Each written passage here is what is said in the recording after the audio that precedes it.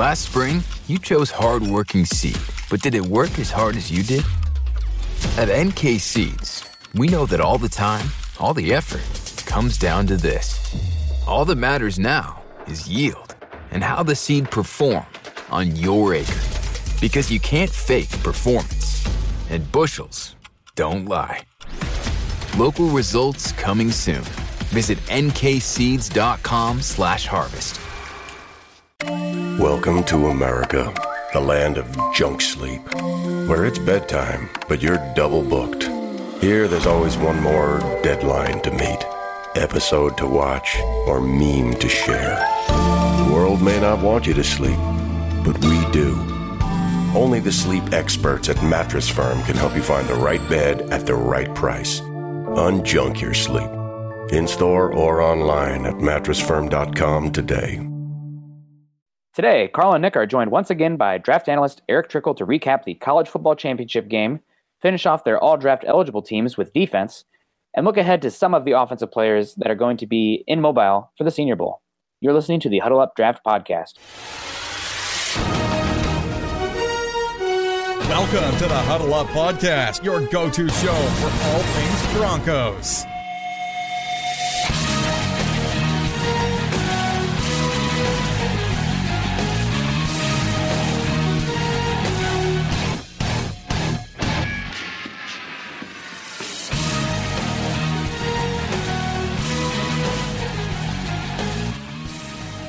Once again, Broncos country, it is time to huddle up draft style. I am your host, Carl Dumler, and with me, as always, I have my co-host, Nick Kendall. We are joined once again by Mile High Huddle senior draft analyst Eric Trickle to break down the Alabama versus Georgia game from a draft prospect perspective. Finish off each of our all-draft eligible team with our defensive player picks. And, of course, look ahead to the Senior Bowl that I get to go to very, very soon. And look at some of the offensive players that we are all excited about to follow down there in Mobile here later this month. Eric, how are things going over there? Pretty good, except for the ER trip yesterday. Have a kidney stone. Not fun. Yeah, it wasn't fun for me either. Shares too much information. I thought about sharing some of my stories about my appendix and some of the tests they had to do. They would have made you cringe as well there, Nick, but I decided to hold on to those for now. Pulling out a stint, that's a hard pass. Did I ever tell you that I once sliced my ear in half and had it super glued back together? That's why you look like that. I'm just kidding. No, I had not heard that story. Honestly, the worst I've ever done is when I was in like 5th grade, I was at a cousin's birthday party, and their house used to have a pool, and like the deck had an opening for where the pool used to be. And we were dumbasses jumping off that area, and somebody pushed me, and I landed and broke my arm. So there's never like a rock broken a bone, thankfully. I've broken quite a few. I need to up my milk content. Osteoporosis is real. Yeah, no, I broke my arm, elbow. I've broken out teeth, 3 toes. What else? I've probably broken a toe before. Yeah, I don't know. There's a few other things. I've got 3rd-degree burn on my arm, one spot. That's not great. No. How'd you break your teeth? First time was chasing a kid around that had made fun of another kid, and I tripped over a chair and landed headfirst into another chair. Ooh. And then second time, about a month later, was I happened to have a metal pole in my hand, and a girl grabbed a hold of it, and we were fighting back and forth, and then she let go, and I smacked myself in the face and broke off the same teeth. Oh, jeez. A month later? A month later. I bet your parents were stoked. They were so happy.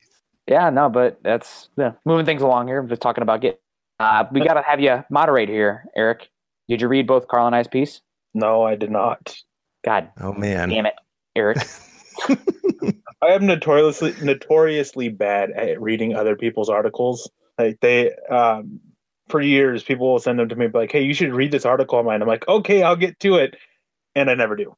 Then they ask me for my opinion, and it's like, I still haven't read it yet. Here, I'll quickly skim through it and try to get like what I need. But yeah, you don't support us. I haven't read it. I click on them. I just end up closing them because I end up getting sidetracked with other stuff. Well, you should be able to answer this question then. Pick 5 comes around for the Broncos, and Saquon Barkley is there. Are you good with the Broncos taking him or not? Oh, yes, I'm good with them taking him. Okay. Who's the best player in the draft? So, so you side with Nick on this one. I do too, honestly. I know people are going to read that and go, "Oh my goodness, how could this guy want us not to take this kid?" They're just draft debates. We're trying to get both sides of the story going and just kind of give you a different perspective on what's good, what's bad, and taking a certain player. But yes, Saquon Barkley, easily the best player in this draft. Yeah, and this whole draft debate thing, it's a nice opening into what we have planned with Khalid too, with our quarterback pieces. That'll be good. That'll be very good. Now there, we actually all completely support our person. Yeah, we support our quarterback, and we sit there and try to talk down everybody else's quarterback. I don't have to talk my guy up. He'll talk him up. He'll talk himself up. Who did you get again? I got the chosen one, Josh Rosen. Oh yeah, don't need school or whatever it was. Can't remember. I mean, it's a full-time job. So, but yeah, no, it's looking forward to those draft debate pieces going forward. And next one that Carl and I were talking about doing was Bradley Chubb, and I'm going to take the against Bradley Chubb, and he's going to take 4. So that'll be a fun one to get out there. But yeah, moving on. Carl, if you want a little bit of a transition. Yeah. Well, moving ahead here so we can get to all the good stuff that we have prepared for you. We want you to know that the Huddle Up 2018 Draft Show's focus is all things that relate to your Denver Broncos as it pertains to the upcoming NFL Draft. With Nick and myself, and of course Eric being draftaholics, we'll be bringing you fresh insight and analysis each week in every single episode, from scouting reports, player value, scheme, and personnel fits, and general draft-related banter. You can follow myself on Twitter at CarlDummlerMHH, as well as follow Nick at NickKindleMHH, and Eric at Eric Trickle. Be sure to tweet us any questions or opinions you have, because we live for talking Bronco football and, of course, the draft. You can also follow the podcast Twitter account at HuddleUpPod, and make sure you check out ours and our co-writers' written content at MileHighHuddle.com, a part of Scout.com, an affiliate of the CBS Sports Digital Network. We know you listeners are as football, draft, and Bronco crazy as we are, so please give us a click and subscribe to us on iTunes as well as Stitcher. And don't forget to share us on Facebook and Twitter.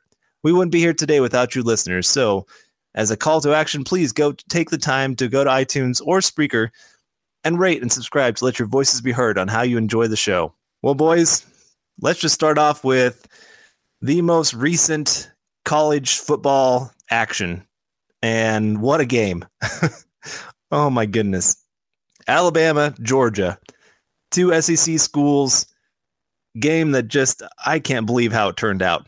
Honestly, probably the best single coaching game in Nick Saban's career. I mean, what he was able to do with the injury that they had and that flip of quarterbacks, being down 13-0 at halftime and coming back to get the win in overtime. I mean, I'm not a fan of Alabama, but be in awe of what he's done with that program. I mean, arguably one of the best college football dynasties ever.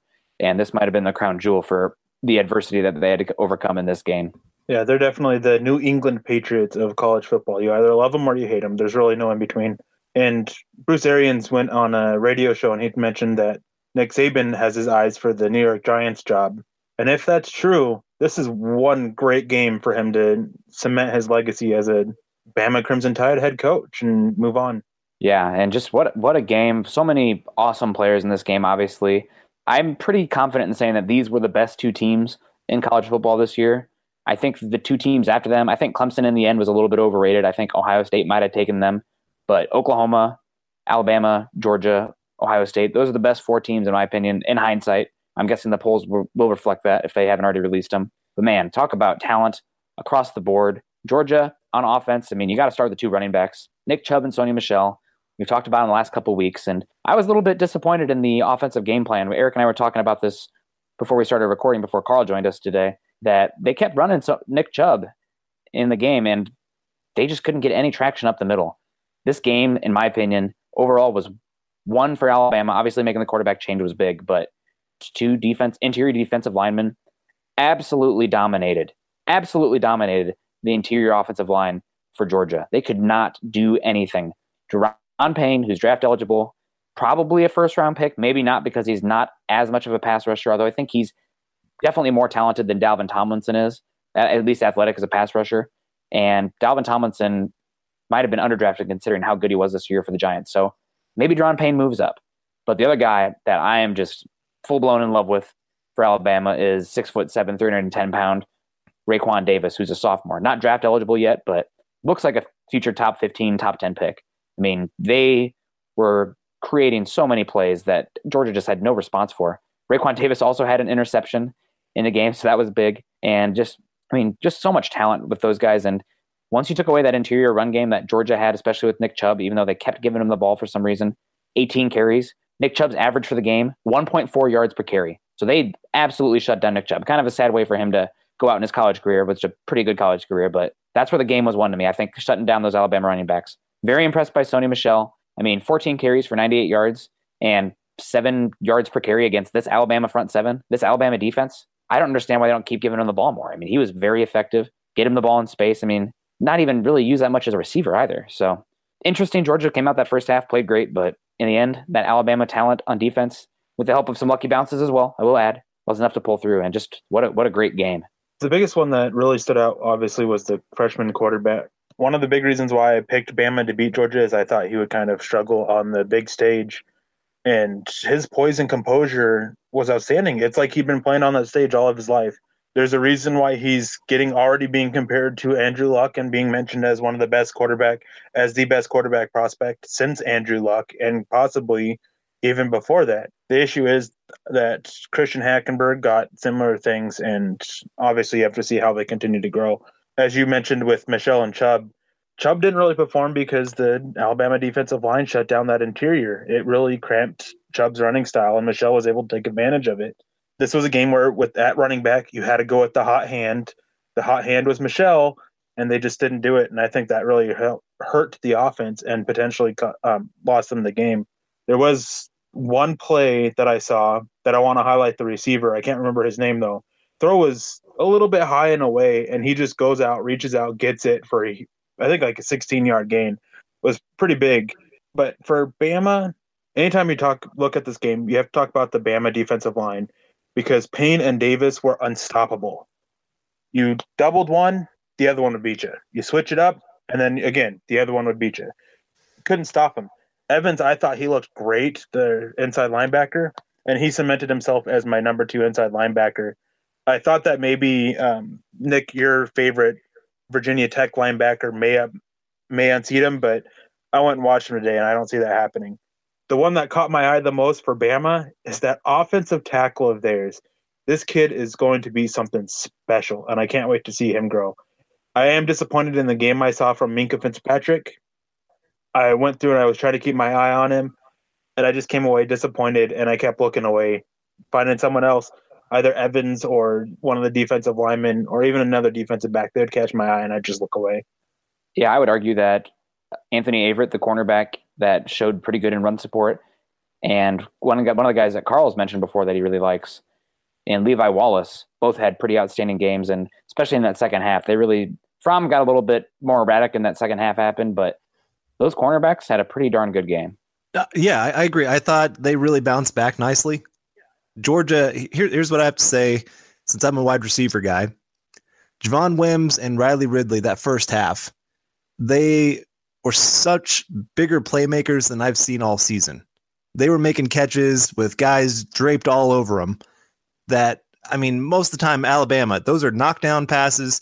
That's what they love. They love to get physical with wide receivers, and Georgia came out and they matched that physicality. That's what I loved. I loved that those wide receivers were willing to go up there and make the tough catches. But again, just second half, it wasn't quite there. And Fromm, he was a little erratic this game. He didn't quite calm down like you saw against Oklahoma. He was kind of the reverse of the Oklahoma game, where he started out just on fire, making some great passes, and then just kind of lost it as the game kind of switched momentum as later on. And I was a little disappointed in how they played that second half, because I really thought, there's no way that Bama can come back. Bama is not a team that plays from behind. They have a lead 99% of the time throughout the entire season. And the teams they lose to are the ones that get those early leads, and they just can't make a comeback. And like you said, that switch to Tua, oh my goodness, that was one of the most bold moves I've ever seen a college coach ever make. You go from your quarterback that's been the starter for the last 2 years, helped you already win one national championship, almost win another one, and you bench him at halftime in the biggest game of the year. But hey, it was a bold statement, and that's what they had to do. They had to get the guy that could actually pass. Jalen Hurts was not going to go out there and win you that game. So kudos to Saban for making such a decision, and kudos for Alabama just making some huge plays. I mean, the plays they had to make. You knew they had to get some turnovers. You knew that they had to get some big plays down the field, and boom, they showed up great. And you saw some great freshman play. That's what's so crazy in this game was the freshman took over. Najee Harris, he was behind Sony Michel. He was the second best running back on the field this last game. And he's big. He is big. He's, what is he, 6'2", 230 pounds? And he has wiggle. Man, he was the number one rated running back recruit in the entire country last year.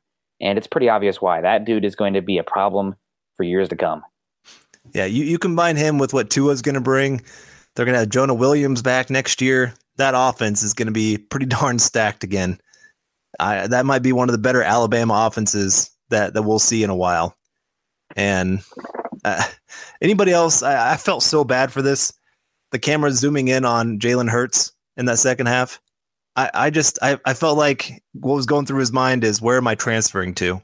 FIU. You're going to go hook up with Lane Kiffin. Lane Kiffin had some insight today that Tua was actually talking about transferring if he didn't get in this game. I did see something about that. I don't know how much I want to believe Lane Kiffin, though. Yeah, I mean, he likes to stir the pot, but pretty interesting for sure. Talking about the Georgia offensive line, Isaiah Wynn, I thought, did have a pretty good game. He's definitely destined for the inside, but he was probably the only guy in that Georgia offensive line that showed up. I think I saw a stat that said he gave up 0 pressures and was pretty good in the run game as well. He's just not going to be a tackle in the NFL, which is fine. And he's somebody that we'll talk about probably next week because he's going to be at the Senior Bowl. On the defensive side how about Riley Ridley? I mean, showing up his brother. Calvin Ridley is obviously going to go pretty high in the draft. We're fans of him. But Riley Ridley, 6 receptions, 82 yards. I think that was a career high in both those categories. And I'm excited to watch him going forward. Definitely a fun guy. And, I mean, I don't think he'll surpass his brother, but you never know. On the defensive side, Georgia played pretty well. I was impressed with Roquan Smith. I still have some issues with him when you run right at him. I don't think he's the most physical at filling gaps and shedding blocks, but his athleticism, great awareness, and just ability to play sideline to sideline is really just a mismatch. Really reminds me a lot of Deion Jones. Just watching him, Deion Jones is a little bit undersized, but that speed and those instincts are great, and that's definitely a changer for any defense in the NFL. I really, really like what I see from Lorenzo Carter. He's not really a true edge rusher. He'll play at 3-4 edge, I think, in the NFL, but he's going to need to add definitely a lot of pass rush moves. He's more of a coverage 3-4 outside linebacker, if anything. He really reminds me of Anthony Barr. And from what I've heard, he's going to be just another freak of the combine. So a guy that I'm a big fan of, especially if you're playing more and more of those hybrid fronts. And then the defensive line for Georgia, not the best game from them, but they have 2 young defensive tackles that really stood out to me. Tyler Clark, again this week, had a good game, but the guy who really stood out in that Georgia defensive line, Trenton Thompson. Do you remember that play? It was a screen or whatever. One of those Georgia wide receivers or backs was kind of making some plays, and then Trenton Thompson absolutely freaking leveled the guy because he was just getting a little too cute, and Trenton Thompson was pursuing the ball. I think that guy went out like 2 plays later because he was still hurt. Yes, he did. Yeah, he bounced up, and then you saw him 2 plays later holding his side with cuckoo birds flying around his head. He was absolutely killed. Yeah, he should have been taken out right after that hit. They should have just known right away, get that guy out of there. That was, to see a big guy running down the field like that, running sideline to sideline, that's always good to see, just that effort. I'm a big effort guy. It's one of the first things I look for in a player. And yeah, I love seeing that guy run down the field. He's been a little bit up and down this season. I think he was the number 1 defensive tackle recruit in the nation when he went to Georgia, but very athletic. He's a junior. Talk is he's going to return for his senior year. So definitely him and Tyler Clark next year, really strong front. I wouldn't be surprised if these 2 teams met again in the playoffs next year. If not, then the SEC championship game in must-watch football. Then we got to talk about the best player on Georgia's entire team, Chad Jensen. No, I'm just kidding. Rodrigo Blankenship, wearing the beard, the mustache, and the rec league goggles, so to speak. Redshirt sophomore, and man, that guy. Talk about the kickers in this game. I know that the kicker for Alabama missed that one at the end, but both those guys hit some were pretty impressive. And I'm going to ask both you guys, out of 10, with the helmet on, how much does Rodrigo Blankenship look like Chad? Put 8 out of 10. 8? Okay. Oh, yeah. I'll go 7. 7? Okay. We're honestly just putting this in there to tease Chad when he's listening to this. So, Chad, we're just giving you a hard time. We love you. But on to Alabama. Yeah, talk about that freshman came in, Tua Tagovailoa. Man, what a great play. I don't aesthetically pleasing. Left-handed quarterbacks aren't always the best to watch. Kind of gives me some PTSD with Tebow. But man, he's somebody that's going to be fun to watch going forward. There was that one play that he had where he just slipped out of those tackles on third down and ran for it. I mean, after that, I was like, man, this kid might bring this team back, and he did. Damian Harris, kind of a letdown performance, but man, you mentioned it, Carl. Najee Harris, going to be a problem in the SEC for the next few years. I hope they don't run him to the ground and they use a nice tandem back there, or at least a committee, because that kid, I don't want him to have 10,000 carries by the time he comes to the NFL. I want him a little bit fresh. Unfortunately, Jonah Williams did get hurt. I think Eric and I were talking about that before you came on, Carl. Jonah Williams, if he was in this draft, top 5 pick. That kid is a legitimate franchise left tackle. Very fun. There's not even a debate that he'd be the best tackle in this draft class. Yeah, he would have been the best draft. He would have been the best tackle for the last 2 drafts now, or for this upcoming one and the last one. Broncos would have been trying to get this guy instead of Bowles. I mean, that's just how good this guy is. Since his freshman year, he has just dominated. And it's not that he's just so much physically better than everyone else. He is obviously, good size, perfect prototype size, and a good athlete. But for his age, his technical proficiency at that edge is unbelievable. I mean, he's always playing balanced. His pads are directly above his feet, good bend. I mean, doesn't ever seem out of whack with his hand placement.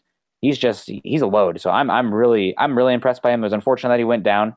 Unfortunate for Alabama too. Lester Cotton, their right guard, didn't play this game. He got hurt in the game before, and they really missed him, especially those running backs running up the middle, because Lester Cotton has been good for them. And he's a junior. I'm not sure he'll come out, but if he does, Cotton's one that I think could rise up. I know the Alabama unit as a whole, especially the offensive line, sometimes those guys are overdrafted, but I really like what I saw from him. Yeah, but then it's that Bama defense.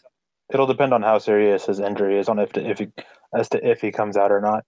Because if it's a serious injury, he's not going to come out and sit there and have to go through rehab while trying to help his draft stock, because that's just dangerous and it never pans out. You always see these guys end up falling far in the draft. So if it's serious, he'll return to school and then come out, and then obviously he's out next year. Yeah, I don't know. I don't think it was that serious of an injury, but I mean, who knows? I just know that they ruled him out. And on defense for Alabama, I mean, we kind of talked about it a bit. Those defensive tackles dominated. I got to say, though, I mean, we're talking about Raekwon Davis, who looks like a Madden, just kind of a fake character because his dimensions are unbelievable for how athletic he is. Terrell Lewis, number 24 for Bama, same exact thing. That kid is a monster, 6'5", 255 pounds, plays edge and off ball at just a sophomore. What a freak. Alabama has there's so much talent. That's unbelievable. I also really like what I saw from Isaiah Buggs. He's a transfer junior for them on that defensive line. He'll probably be starting opposite of Raekwon Davis next year. Very talented. And a linebacker who hadn't played so much before. I think this was his best game he ever had, but he ended up leading Bama in tackles. He even had a sack too. In Mac Wilson, 12 tackles, 7 total, and 2 tackles for loss. So another sophomore, but this Bama team, just so much talent. I was a little bit disappointed in Ronnie Harrison. I think that he's somebody that he's solid. He's got good size, but I feel like his athleticism maybe is not as high as I'd want from that strong safety position. He's kind of maybe a little bit of that safety linebacker tweener, which might push him down the boards, depending on how he tests. But again, so much talent on this Bama team, and especially on defense. I wanted to kind of, I guess, back up on the Mac Wilson, the linebacker for them. Just watching Alabama, I've come away so impressed by him.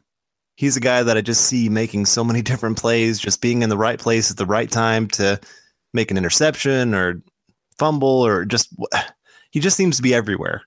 And I just think that guy has maybe one of the higher ceilings I've seen from an Alabama linebacker, which is saying something. Really is. Alabama is definitely becoming linebacker U. Yeah, that's so much talent. And again, just a sophomore, not even draft eligible. Out of these guys we talked about for Alabama, Damian Harris is eligible. Didn't even talk about Bo Scarborough, man. We are not fans. I'll speak for all of you guys. The guy, injuries. He should come out because he's not going to get any better, but he just does not look good to me. Not at all. He's really overrated because of that picture of how he looked in, 10th grade? Yeah. Yeah. Yeah. Not that good. Payne had a great game. Minkah Fitzpatrick had a solid game. I was talking with Luke. I said, I honestly wasn't that impressed with Minkah. And he's like, Luke's like, what are you talking about? They just used him in a weird way, but he did exactly what they wanted. So I think you can, we'll have to talk with Luke, Eric, but I think he's a Minkah fan. Evan was all over the field. Ronnie Harrison, not that I don't like Minkah, sorry to bring it back, but just, not best safety of all time that some make him out to be. He's just not a top 15 player. That doesn't mean he's bad. It just means he's not a top 15 player. He's not a top 15 talent.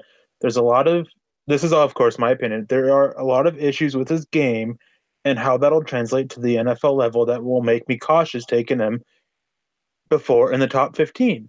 Now in that 10 to 15 range, depending on who's there, I can see, and I'll listen to arguments about it then. But in the top 10, definitely no way, and I have a hard time even 10 to 15.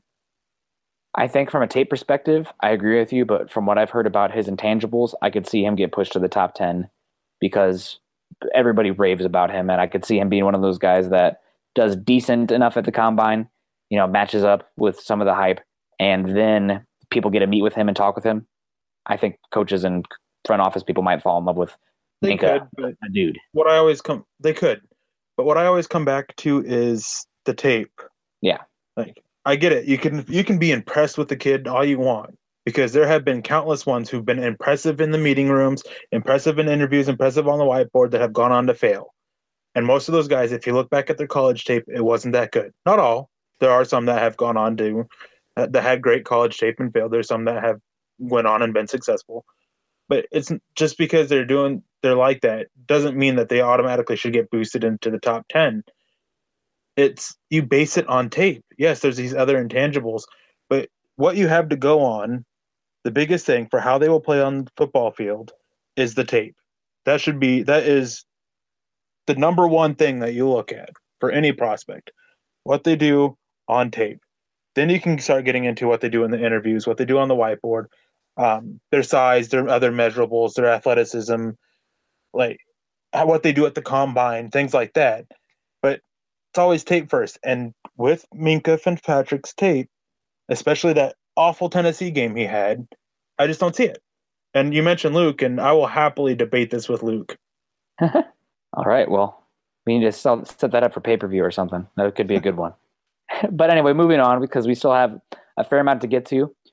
We are going to wrap up our all-draft eligible team. And just to recap the offensive picks from last week, Eric, you had quarterback Baker Mayfield, running back Saquon, running back Damian Harris, wide receiver Calvin Ridley, wide receiver Christian Kirk, tight end Dallas Goedert, which is an exciting one. I'm excited to see more of him, tight end / wide receiver Dalton Schultz, all-around offensive weapon Myles Gaskin, and then an offensive line of Connor Williams, Quentin Nelson, Frank Ragnow, Will Hernandez, and Orlando Brown Jr. Carl, you had quarterback Sam Darnold, running backs Barkley and Geis, wide receivers Ridley and Kirk, tight ends Andrews and Hurst, all-around weapon Damian Harris, an offensive line of Williams, Nelson, Billy Price, Isaiah Wynn, and Martinez Rankin. And then mine, obviously the best team, Okay. Josh Rosen at quarterback, running backs Barkley and Geis, wide receivers Calvin Ridley, and Auden Tate, which everyone's starting to get on that hype train, if you haven't seen it on Draft Twitter. Mark Andrews at tight end. My tight end / wide receiver went Christian Kirk, actually. As much as being a guy of 2 tight end formation, I went with a wide receiver there. My all-around guy went with Jalen Samuels. And my offensive line, Connor Williams, Quentin Nelson, Billy Price, Martinez Rankin, and Mike McGlinchey, which I went back and forth with Mike McGlinchey or Orlando Brown there. And I just wanted to get McGlinchey in there to be different. But overall, pretty good. But now we're going to go to the defense, and I am excited to hear you guys' picks. We had 13 offensive guys. We're only going to do 12 defensive guys. So pretty much a base look and a nickel look. So 5 defensive backs and front 7 as well. So Eric, start us off. From the top, give us all your front 7. So defensive line to linebackers. Well, looking at multiple packages and being a hybrid front, I think I'd be shocked if there's more than one difference between the three of us, because you have Vea from Washington, Payne from Alabama, Brian from Florida, and Bradley Chubb. Those are my four front guys. You can sit here and you can do all different kinds of things with all 4 of them. 2 of them or 3 of them can apply enough pressure. 3 of them can really stop the run. You can do all these different things with them. Multiple hybrid fronts, just a bunch of versatility amongst them. Because even Vea, the biggest of the bunch, as a true nose tackle. He's not. There's plenty of film on him lining up as a 5-tech and destroy an offensive lineman, and it's fantastic. Well, those are the exact same ones I have, so I'm not even going to waste time talking about that. I agree with you. Vita Vea, Taven Bryan, and Daron Payne. And base packages would kind of be more of a 3-4 with Daron Payne as that nose tackle, Vea as that 3/5, and then Bryan as that 5/7/3. And then Chubb, I know that we have had a little bit of debates on his ability to play 3-4, Eric, but in such a multiple front, especially when you're going to be switching back and forth, and for just this exercise being an all-draft eligible team, I'm with you. I think Bradley Chubb's the best pure edge rusher in this class, and he's got to be in there. Yeah, it's just the versatility he brings to the front. Is you can line up in a 4-3 look, you can line up in a 3-4 look, and you can leave him on the field. What about you, Carl? Are you the same with the defensive line? Oh man, I got to be the different guy, huh? Oh man, I mean, you don't have to be. I trust your gut. You don't have to be the different guy. No, maybe we should throw in a different name now. I am. I have one different guy. I have Daron Payne, Bradley Chubb, and Vea. I have those three for sure. I don't have your boy, Nick. Okay, who are you wrong on? I went with Clelin Ferrell. Hey. Over Taven Bryan? Yep. Oh. I know. And it's just, I went with him a little bit because, one, I've heard just so many good things about the leadership side of things. And two, I do think he's just a guy that's still beginning to, still figuring out the position a little bit. I think he can still get better than what he's already shown on tape. And so I just went ahead with him. I think he can be kind of that little bit. I think he can play a little bit outside linebacker. I think if you work with him a little bit, that's something that he's capable of doing. He's got a good first step. He's got some bend to his game. He's got the power. So I just went with him instead of your boy. My son, Taven Bryan. I've been high on Ferrell as well. I honestly had him as top 2 edge for a long time. And his game against Jonah Williams, where he got stonewalled, kind of soured me on him. But again, it's Jonah Williams, so what can you do? I'm not going to let one game against a guy that's going to be a top 5 pick next year really sour me on him. I mean, it did hurt. I mean, it was kind of, hey, I got to go back and make sure this wasn't just a one game ordeal. And I've just seen enough from him. I've seen enough where, especially the guy on the other side, Austin Bryant, a lot of his stats have come because the other guys are pushing guys his direction. Quarterbacks that's the way quarterbacks want to go. Most of them are right-handed quarterbacks, so their comfort zone is running out to the right. And they start feeling that pressure from Ferrell coming from the left, and they just start heading that way. So Austin Bryant, he cleans up a lot of plays. And so I love to see that. I love seeing Ferrell be able to do that, and especially for the Broncos. We need another guy on that other side who can take over because Von Miller's pushing a lot of guys to that left side, and there's just not usually a guy there to make the play. So I just like Clelin Ferrell for that kind of opportunity. And I think he just declared as well. So redshirt sophomore, definitely one that I'm going to be keeping my eye on at the combine. Looks like an athletic freak, height, weight, speed. One of those guys Al Davis would probably get a chubby for, if you can say that old geezer got a chubby. But yeah, no, that's good pick. I'm disappointed you didn't take Taven Bryan. I think I would probably have taken Taven Bryan over Daron Payne because I'm going to go with a guy with more pass rush skill. So put Vea at that 1-tech and then Payne at 3-tech. But still, great defensive front. And Carl, we're going to boomerang this. Give us your 3 linebackers. All right. Easy one that I think we all are going to have, Roquan Smith. Yes. Then I went with Tremaine Edmonds. And I went with more of a kind of thinking like a pass rush linebacker. Guy that also I think can work on dropping back in coverage, but Arden Key. I went back and watched his season from 2 seasons ago. This year he was pretty banged up, but you just watch him from 2 seasons ago, and he was one of the most dominant college linebackers there was. I mean, the guy just destroyed people with power. He could bend around the edge. He had great first step ability. He has such strong hands. I mean, there's times where it looked like he barely had a hold of the quarterback with his fingertips, and he'd just grab the guy and just rip him to the ground. And so I think you get this guy, especially paired with like a Von Miller, who can work with him on his off the field stuff and work on just training him up to be more than just an athletic freak. I just think that the sky's the limit with this kid.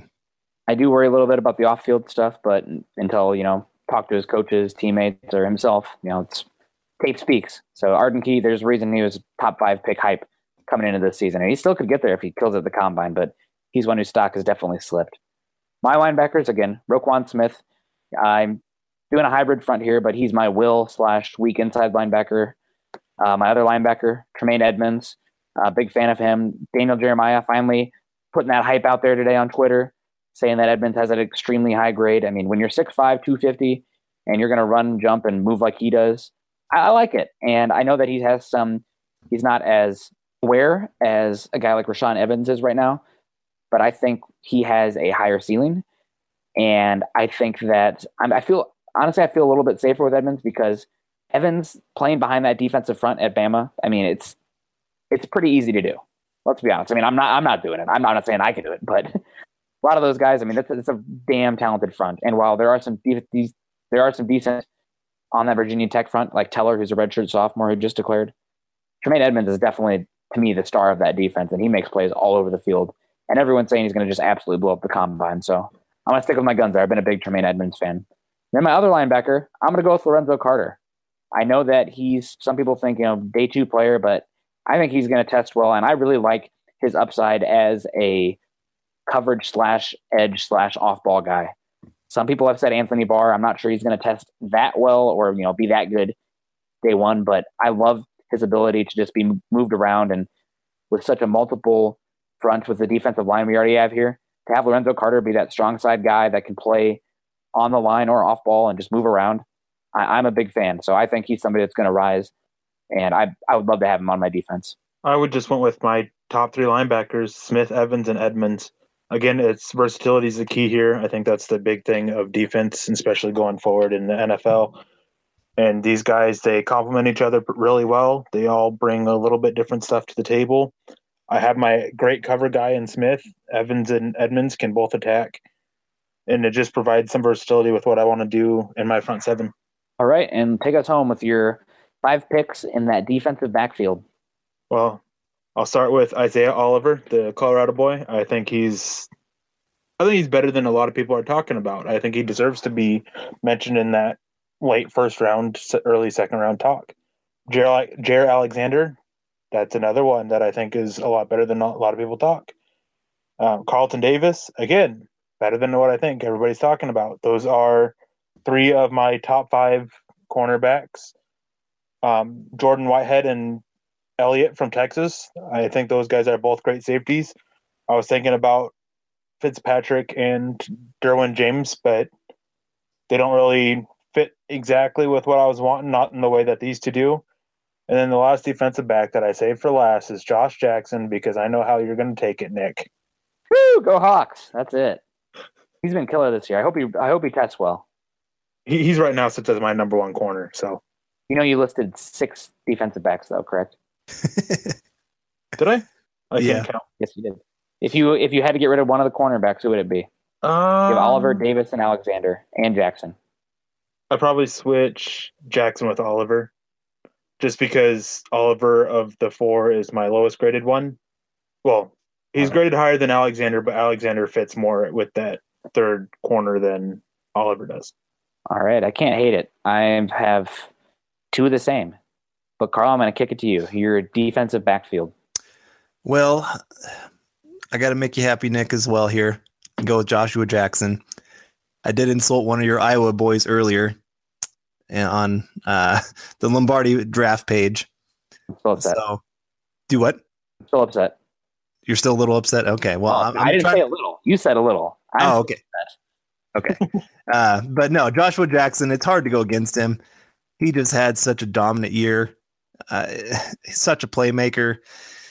He has pretty much most things you're looking for in a cornerback. So got to have him on there. I also went with Jaire Alexander of Louisville.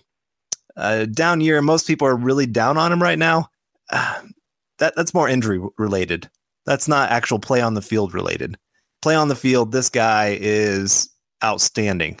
Some team's going to get lucky because he's going to drop because of those injuries and not the best tape this year when he was on the field. And some team's going to get really, really lucky to get him. And then my cornerback safety, I just went, I guess, with the guy that's kind of a hybrid here, Micah Fitzpatrick, guy that's played both positions. And you can put him pretty much anywhere you want on the defense, and I think the guy's going to do pretty well. Like Eric said, I've kind of cooled down a little bit on Minkah. Just more, the big thing is his tackling. It just frustrates me to watch him try to break down and make a tackle. Thank you. It just, that's such a huge thing when you are the last line of defense on the defense, and one missed tackle, like on a screen pass, he misses the tackle, guy can go the distance in the NFL. So again, that's just a big strike for me. He's a guy that's always in position to make plays, it seems like, but I mean, I'm trying to nitpick here because we're talking about our top guys that we think if we were designing our best defense, these are the guys we'd want on our team. So I still want him on my team. And then I went with Derwin James of Florida State. Again, another guy, he's just kind of had a down year, but just athletically, this guy is all over the place. He is a special talent. You get him with the right coaching staff, and this guy's going to shine for you. And then my other safety I went with was Deshaun Elliott of Texas. He is one, I feel like I'm projecting a little bit.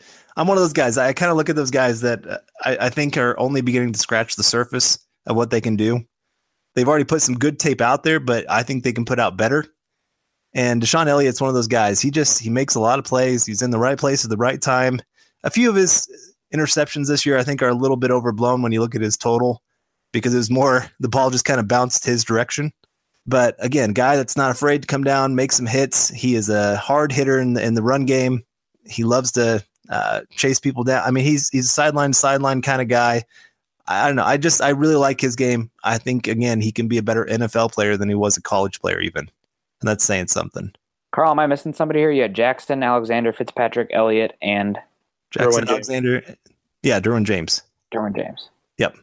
All right. Well, I'm actually surprised. I have my safeties are Fitzpatrick and James. I'll be completely honest. I haven't done as much work on the safety. Safety is kind of a boring one to scout because if you don't have the all 22 and you're not spending a lot of time watching guys playing deep coverage zones and everything, just a little boring. But I like what I see from Fitzpatrick being a versatile guy. I agree with you guys as tackling is a concern. So Derwin James, he's suffering from Jabril Peppers syndrome, where he's a bigger, probably faster and longer Jabril Peppers, but he's played linebacker, he's played nickelback, he's played safety, and all those things. He's had some technical issues. So because of that, I think it's going to push him down the board because where are you playing this guy? But I still like the upside and the skill set there, and I'm going to stick with him for now. My cornerbacks, though, I'm going to go with Joshua Jackson and Jair Alexander. I'm actually pretty surprised you guys all went with down here. I still love the tape. His 2016 tape was outstanding. But the other cornerback that I have that I thought for sure one of you guys would have, maybe he's just one of my boys, but Denzel Ward from Ohio State. I'm a huge fan of Denzel Ward. Yeah, he's not the biggest guy, 5'10", 195, but he's stout. He's just always in guys' hip pockets. He's very physical at the top of the routes. And I think he might be the best pure man corner in this draft class. Because you have to have that physicality. I almost went Ward over Davis. It's just I've done a little bit more work on Davis, so I felt more comfortable going with the guy I know over Ward, who I've watched a good amount of, but not quite enough to form a solid opinion on. If you were looking at my notes, you would see that I made the switch to Jair Alexander right when we started this podcast, because I was going back and forth between him and Ward. And so I still have Jair Alexander, cornerback, Ohio State instead of Louisville. Well, there you go. Forgot to change it. So I was back and forth on him. I love his game. I love the physicality from the cornerback position because I think that just lines up so well with what the NFL teams are liking to do these days. Yeah, I'm a big fan. I remember we did one of our draft crushes segments on an episode, about a month ago, and Denzel Ward was on my guys. And I was sad that he didn't get to play he didn't play in the Fiesta Bowl, but I can't blame him. He's definitely a talented guy. And this is a pretty good cornerback class, obviously, for cornerbacks and a lot of those secondary positions. You need to see them run and test and everything so they can keep up with those NFL guys. But on tape, I really love Denzel Ward, and I love Joshua Jackson. Man, if he runs 4.5, sub 4.5, that kid could work his way up into a top 20, top 15 pick. I don't think there's anybody close to Marshawn Lattimore last year. I've gone over backs, not like crazy amount, but a decent amount. And nobody's up there for me like Marshawn Lattimore was last season, but that's okay. So looking over these teams, we have Eric with Villa, Payne, Brian, Chubb for the defensive line. Linebackers were Roquan Smith, Sean Evans, Tremaine Edmonds. And secondary was Joshua Jackson, Carlton Davis, Jair Alexander, Jordan Whitehead from Pitt, who's a guy that we should probably talk about more coming up here. He's somebody that's played running back as well. I really like him as a cover one kind of safety. He's got great range. And Deshaun Elliott, almost the same defensive line for Carl with Villa, Payne, Clellan Farrell, and Bradley Chubb. Linebackers are Roquan Smith, Tremaine Edmonds, and Arden Key. And secondary of Joshua Jackson, Jair Alexander, Minkah Fitzpatrick, Deshaun Elliott, and Derwin James. And finally, last but definitely not least, my team. We have defensive line Vita Vea, Tavin Bryan, my son, as I call him, Deron Payne, and Bradley Chubb, with linebacking core of Lorenzo Carter, Tremaine Edmonds, and Roquan Smith. Then a secondary of Joshua Jackson, Denzel Ward, Jair Alexander, Minkah Fitzpatrick, and Derwin James. And honestly, pretty good teams, guys. We'll see how this changes. I think this is something we probably should come back to later on, though, when we have more information, because obviously the draft process is fluid, so our opinions are going to change with more information. It'd be good to do like a little bit after the combine, so we have all the athletic stuff on a lot of these guys too. Yep, and just more time, more information, seeing where things are going. And obviously when we have some inside sources, that kind of can bias our opinion as well to see what NFL teams are thinking. And additionally too is at the combine, sometimes some medical stuff starts leaking out too. So maybe these guys have an injury that we don't know about that could really change our thoughts on them.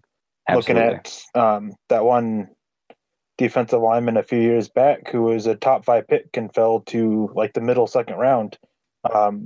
Bowers, I think. Bowers? Was his name. Yeah. Yep. Yes. He was thought to be the best player in the 2011 draft with Von Miller. And boom, degenerative knee injury, and he's done. Yeah, I remember that as well. Daquan Bowers, Clemson as well, right? Yep. I think so, yeah. And then Washington had a running back that had a similar thing too, Chris Polk. Oh, yeah. Yep. And, I mean, you saw last year with the linebacker from Alabama, who, for some reason, I can't remember his name right now. Reuben Foster. And then Reuben you have Foster. TJ Cummings, who was a top offensive tackle, and then some injury stuff. Like Brandon Thomas, a top offensive guard a few years back from Clemson. Countless guys. Medicals are huge. Might be the most important thing at the combine, actually. Yep. Yeah, definitely. Besides when they get to be asked questions by myself in person. About Star Wars? Yeah, exactly. Yeah, that's important. Hard hitters. I mean, last year I remember I asked that Star Wars question, which was really fun. But then I actually had an awkward experience too, where there was that edge rusher from Miami who was kicked off Miami. You asked him about it. I remember that. I absolutely asked him about it. He's like, "Oh yeah, let me go fix the flag." I'm like, "Oh no, man, you're not going to want to do this." And I said, "You have anything out there for the car rental scandal?" And he's like, "I've moved on since then," and then that was it. All right, now before we get on to our next section, we got to say thank you to our sponsor, Audible. Get a free audiobook download and a 30-day free trial at www.audibletrial.com/huddleup. Over 180,000 titles to choose from for your iPhone or MP3 player. Again, that's www.audibletrial.com/huddleup. A great way with the Broncos now to the playoffs. You're not wanting to watch the Patriots have an easy march to the Super Bowl once again because the AFC is not great this year, unfortunately. Put on an audiobook. Check out Audible. It's a great service. All right, guys. Well, with Carl about to head off to the mobile in, what is it, 2 weeks now, Carl? Less than 2 weeks? Ah, man, I'm jealous. That'll be a great 2 Mondays from now. Gosh, a week after my awesome. birthday. Wow. Well, and we'll know everybody that's declared by then as well. Yep. So they have to declare by my birthday. Yep. That's how I know. That's the only reason I know Eric's birthday. That's the only reason why I know when they have to declare by.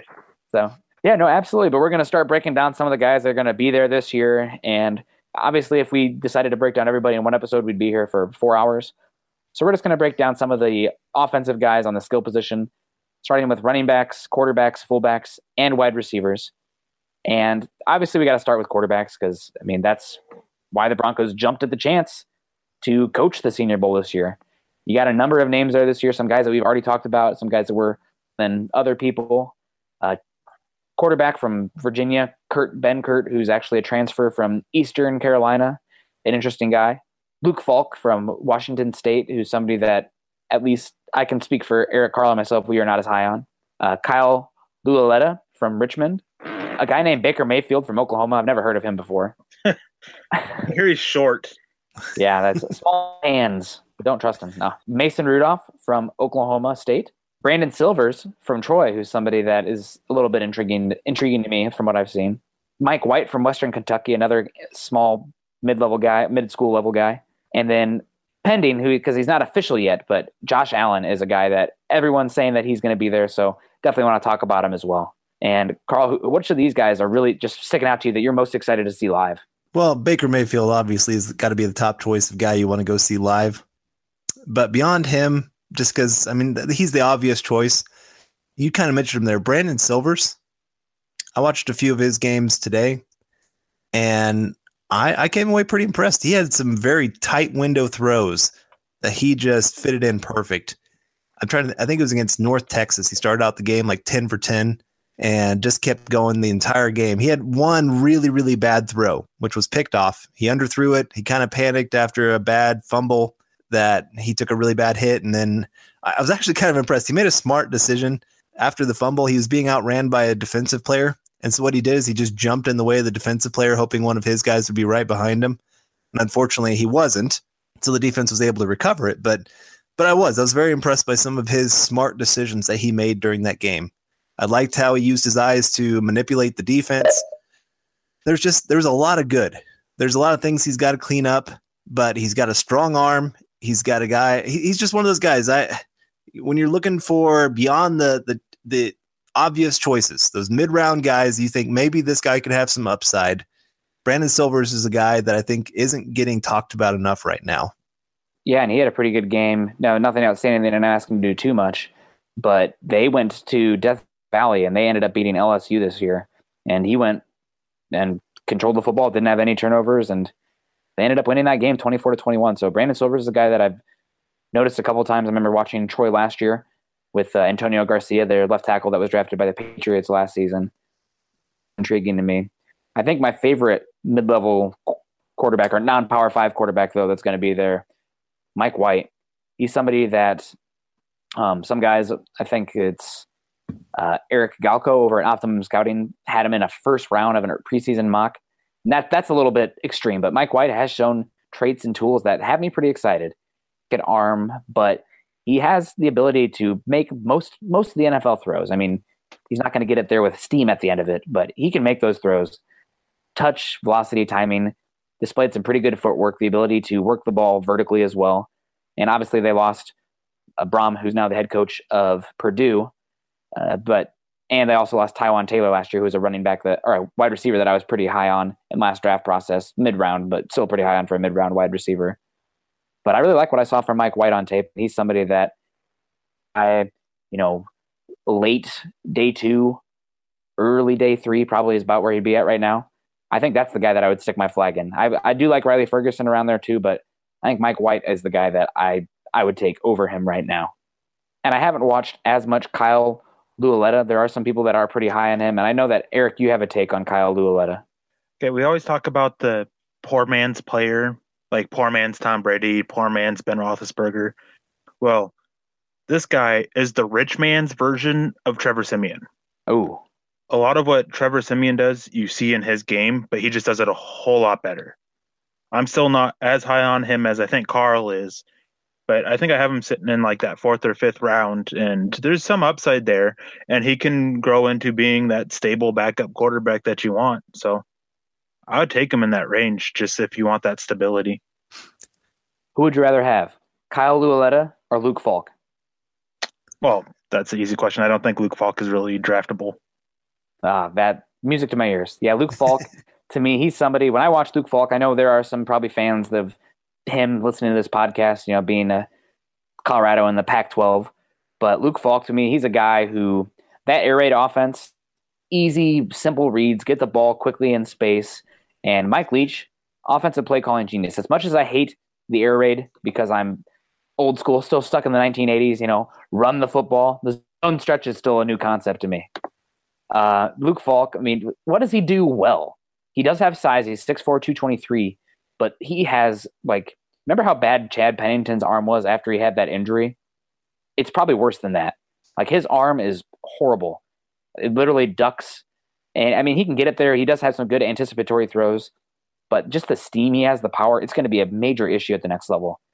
And then to add to that, he probably has some of the worst pocket mobility and awareness I've seen out of any of the quarterbacks this year.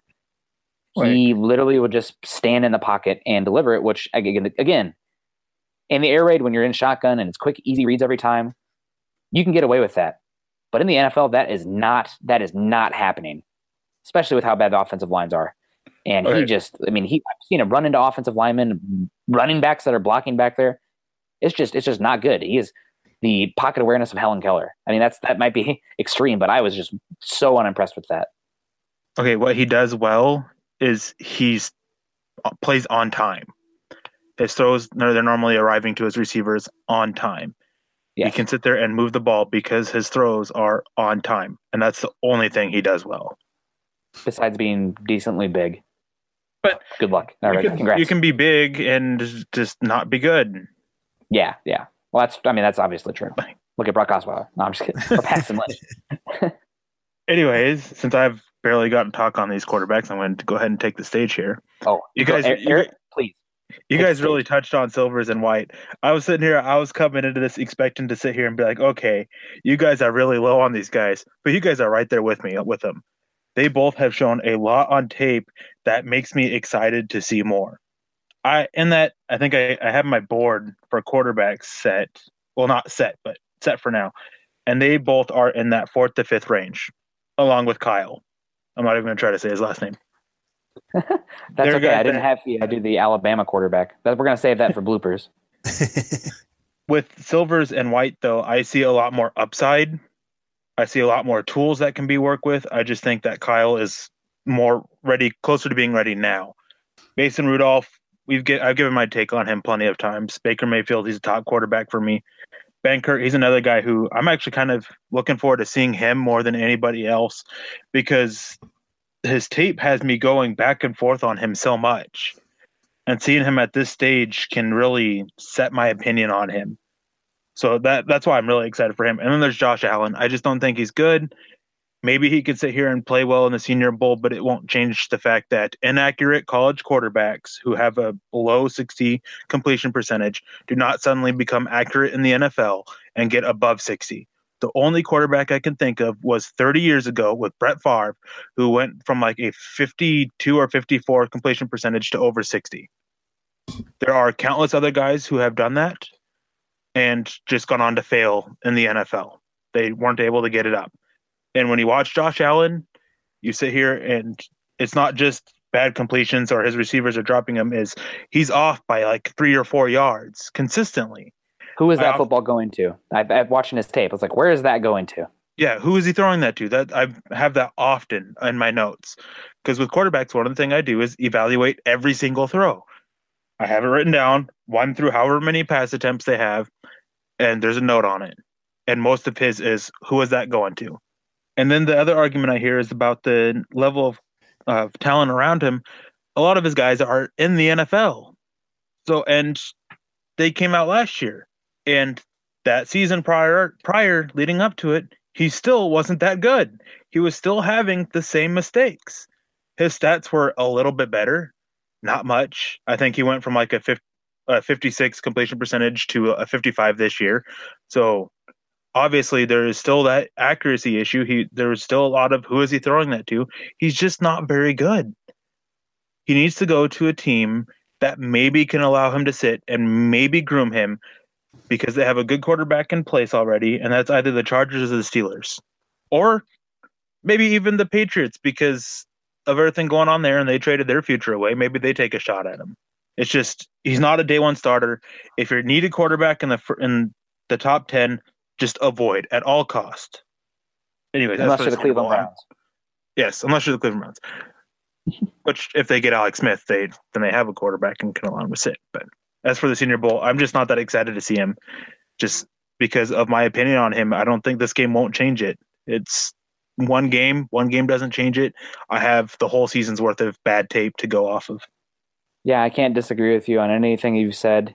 I think Josh Allen, this is a perfect situation for him, though, because it's going to be a controlled environment where he's just playing pitch and catch with wide receivers that none of those other quarterbacks have chemistry with, I guess, besides Mason Rudolph, because both those wide receivers are there. But I think it's a good situation for him to rise up. they may not necessarily end up on the same team as him. No. With how they split up the rosters, it doesn't guarantee, just because they went to the same school, does not guarantee. That happened a couple of years ago with a cornerback and a wide receiver. They kept facing off against each other in the game, and they played at the same school. Yep, absolutely. And speaking of guys potentially not playing to their region, there are some rumors that the Broncos made a request to look at Baker Mayfield. And Eric, I would say that between you, Carl, and myself, you have more insider knowledge on the Broncos than we do. And if you are the Broncos here and you're getting your hands on Baker Mayfield running through these drills at the Senior Bowl, the whole thing, what are you looking for to take away from it?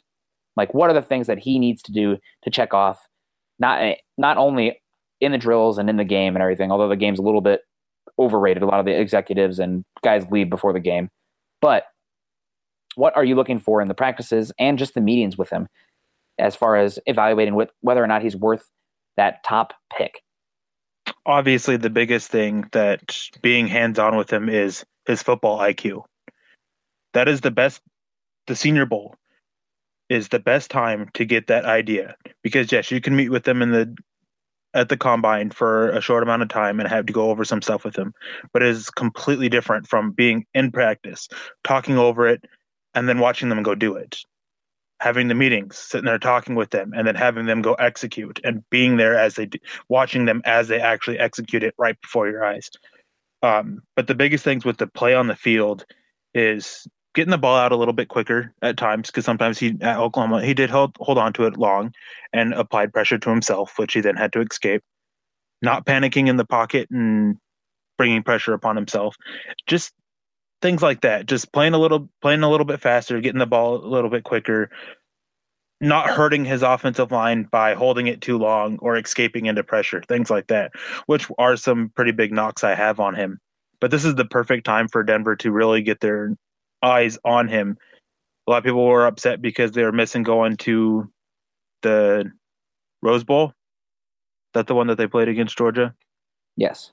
Because Baker Mayfield and all these other prospects. Well, they get hands-on with him now.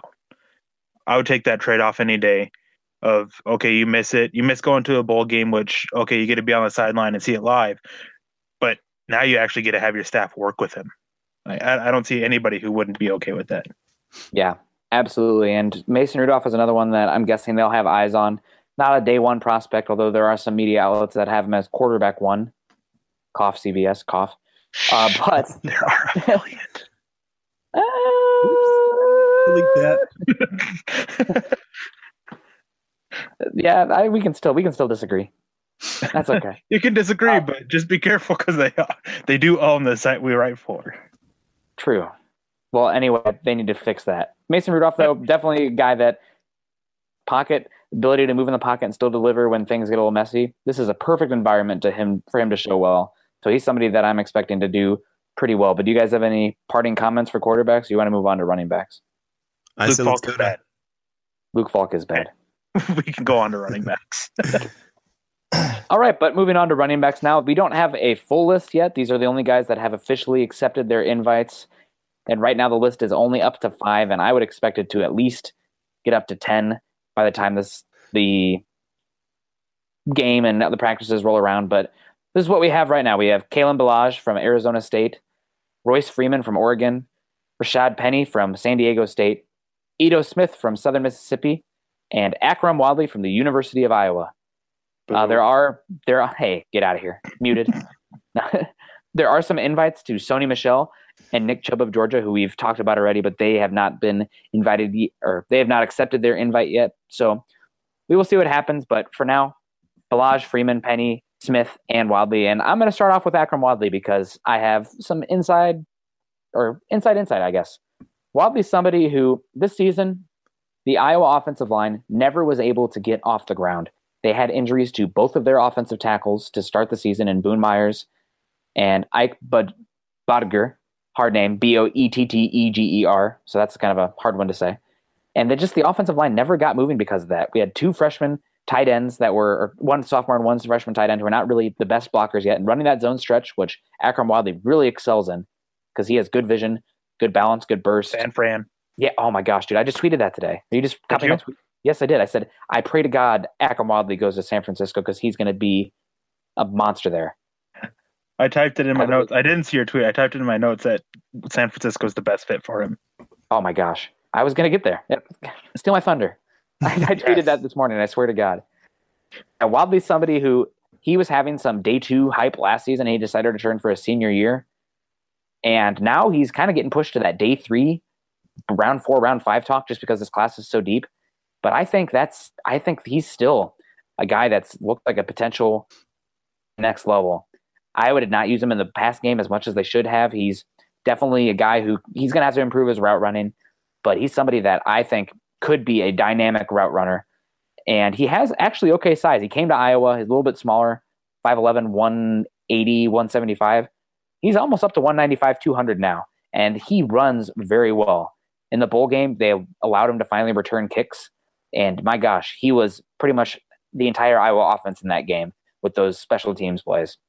Very dynamic, and his ability to hop step and create space and just be agile in space. I mean, it's phenomenal. I really like Akram Wadley. I don't think he'll probably ever be a true bell cow back, but get him in a team with a zone stretch scheme where he can be utilized as a guy that not only a running back, but a receiver as well. And I think he could be a very productive starting back in the NFL. And I don't think there's a better fit for him than San Francisco. San Francisco's not in that Saquon Barkley area anymore. But if you're looking for a running back with vision, some burst, I think Wadley's going to be a heck of a back in that scheme. He also can run power pretty well because he has some good burst and good vision, but he's not a lower-the-shoulder type of guy. And now that I've talked a lot about my Iowa Hawkeye, because I mean, we're going to get to do it again because Sean Walsh is in the offensive line, although I'm not as high on Sean Walsh. Akram Wadley. Dude, I saw somebody talking about how he should go in the second round. Akram Wadley or Sean Walsh? Sean Walsh. I mean, I guess if he's playing center, but James Daniels. Are you sure you're not thinking about James Daniels? No, it was Sean Walsh because it was before James Daniels had declared. Man, he did not look like that to me this season. Let me tell you. But granted, the whole offensive line was a little bit discombobulated with all those injuries that we had. So, what can you do? We'll see how he does at Mobile. I think he's probably going to have to play center, though. He's pretty small, in my opinion.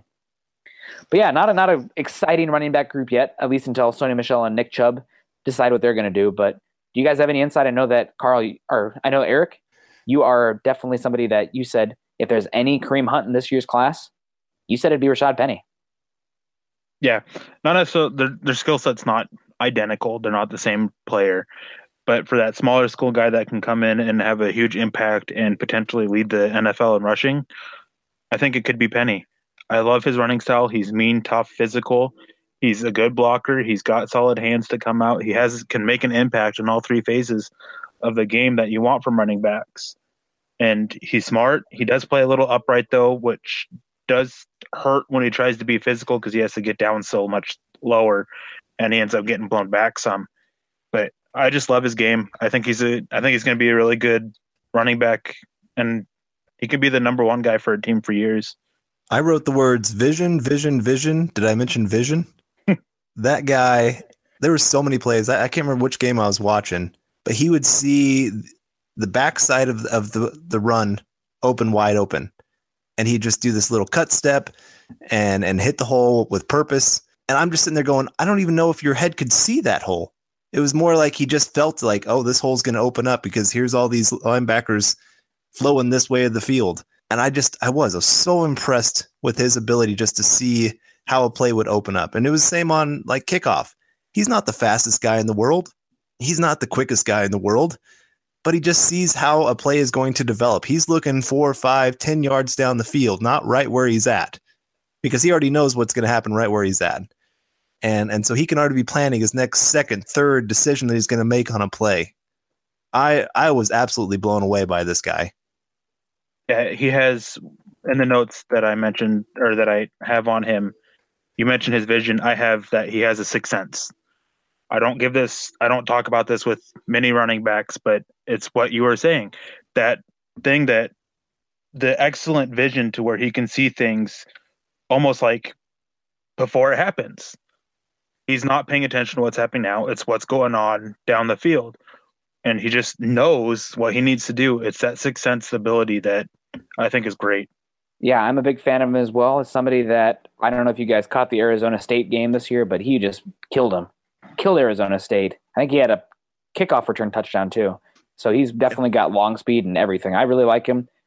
You touched on it, Eric, though. I am a little bit worried about how upright he runs. Teams go at his ankles, and a lot of times when they do, he goes down. Yeah. Because he runs. He's so top heavy, and it does affect some of his agility, his ability to change direction. And 5'11", 220, I was pretty surprised to see him running so upright. Normally that body type got a little bit lower base, and I didn't see that so much with Penny. But yeah, no, he's definitely somebody that I wouldn't be surprised. Day 2 back, maybe day 3, early day 3. But a guy that I think could be a starting back in this class. And if you're looking for that value back that could be a starter, Penny's probably one of those guys. Somebody that I think many casual fans are much higher on than I personally am. And Carl, we talked about that today. We kind of faced that today when we were talking with some people. Royce Freeman. I don't like him. I don't either. He's been solid at Oregon over his career. I think he's the number 1 running back all-time yardage-wise at Oregon. 6 foot 238. I mean, he's a big guy, but he runs like a 10-year veteran.